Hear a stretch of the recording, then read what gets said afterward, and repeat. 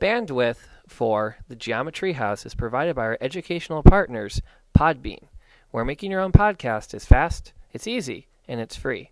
This week's episode features Cha-Cha and Foxtrot talking about the last set of information you're going to need for the Chapter 1 benchmark. Let's give a listen. Aloha, Geometry Podcast listeners. This week, you're here with Foxtrot and Cha-Cha. First, we'd like to remind all our fellow Vikings that we have our first benchmark assessment next week. So buckle down and study up. Yeah, we're that cool. Right. We'd like to help you guys out a bit by reviewing adjacent angles, linear pairs, and other types of angles like complementary angles, supplementary angles, and vertical angles. We're also going to review some formulas in geometry, like the perimeter, the area, in certain shapes like squares, rectangles, triangles, and even circles. So, let's start off with adjacent angles. Adjacent angles are two angles with a common side and endpoint or vertex. You can recognize adjacent angles because they are right next to each other. Take angles ABC and CBD for example. B is the vertex for both angles, and both share the common line BC, making them adjacent. Let's talk about linear pairs. Linear pairs are two adjacent angles that add up to 180 degrees. Their uncommon sides also form opposite rays. Pretend you have a line called ADC.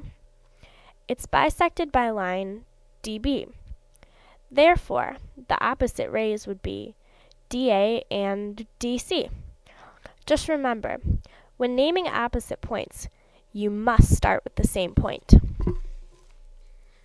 Now that we've wrapped up linear pairs, I'd like to move on to complementary and supplementary angles.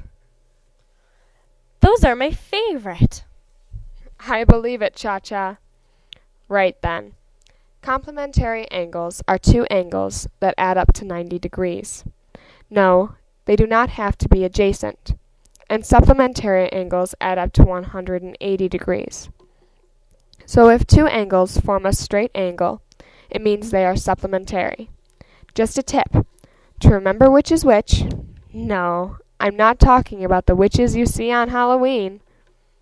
I'm talking about our two angles. Look at the two words, complement and supplement. If you draw a line in between the C and the O, close enough to the C, just to touch the corners, you'll see that it makes a 9, signifying 90 degrees. The same can be done to the S in supplement. If you draw a diagonal line through the S to make an 8, it can represent the 8 in 180 degrees. Now to touch base on vertical angles. Vertical angles are two non-adjacent angles formed by two intersecting lines. Draw an X. Those will be your two lines. Is everyone drawing their X? Okay, now look at each angle in the X formed. Starting with any angle, go clockwise, labeling each angle numbers 1 through 4.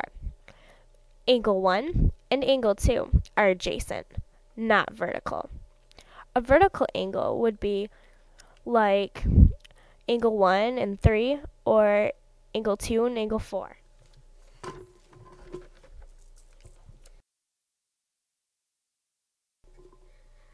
Now that we've gone through the easy stuff, let's touch on some shape formulas commonly used in geometry. We all know there are millions of shapes all over the world, and quite a handful of them are used in geometry. We're only going to talk about what are the four most commonly used shapes, starting with the square. Now, everyone knows what a square is, but how would you find the perimeter or the area? A square has 4 equal sides. Big duh there. It's actually probably the easiest to find a square's perimeter because it is simply the length of one of the sides multiplied by 4.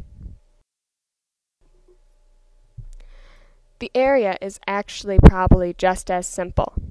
All it is one side of the square multiplied by itself. A rectangle is a bit more difficult, though. Wouldn't you agree, Foxtrot? I would definitely agree, Cha-Cha. Why don't you give us a refresher? Right. Well, there are 2 pairs of congruent sides on a rectangle. To find the perimeter is fairly simple. You want to add together each side, and the sum is your answer. The area is the length times the width. Well, that is a bit more difficult than a square. Sure is, but a triangle is even more difficult. To find the perimeter of a triangle, again add all 3 sides together. But finding the area is where it gets tricky. First, look at the triangle. If you draw a line straight down from the middle point to the base, you can find the height. Now take half of the base and multiply it by the height. There's your area. Next is the circle. This is the trickiest. Draw a straight line through the circle, cutting it in half. Make sure the line goes through the middle point. This line is called a diameter. The perimeter on a circle is only another name for circumference. In order to find that, you have to multiply the diameter times pi. To find the area, you have to split the diameter in half. Half the diameter is the radius. Then, square the radius and multiply it by pi. The result is the area. Whoa, that is tricky. It's a lot of memorization, but once you have these formulas down, it will make life a lot easier. Let's review. On a square, the perimeter is 4 times the length of one side. The area is the length of one side squared. On a rectangle, you add together the 2 lengths, plus the 2 widths to find the perimeter. Area is the perimeter of all 3 sides added together. The area is half of the base times the height. A circle's perimeter is pi times the diameter. The diameter is the line that cuts the circle in half. The area is pi times the radius squared. The radius is half of the diameter. Whoa, that was a mouthful. Well, that about covers everything. Good luck on the test next week, you guys. I know I'll need it. This is Foxtrot. And this is Cha-Cha. Signing out. Well, thanks, girls. And we'll see everyone in our next episode. Remember, if you have a comment, question, or just like to share an idea, you can email the Geometry House at geotreehouse@yahoo.com. That's GEOTREEHOUSE@yahoo.com. Thanks for listening, and thanks again to Podbean for the bandwidth and server space.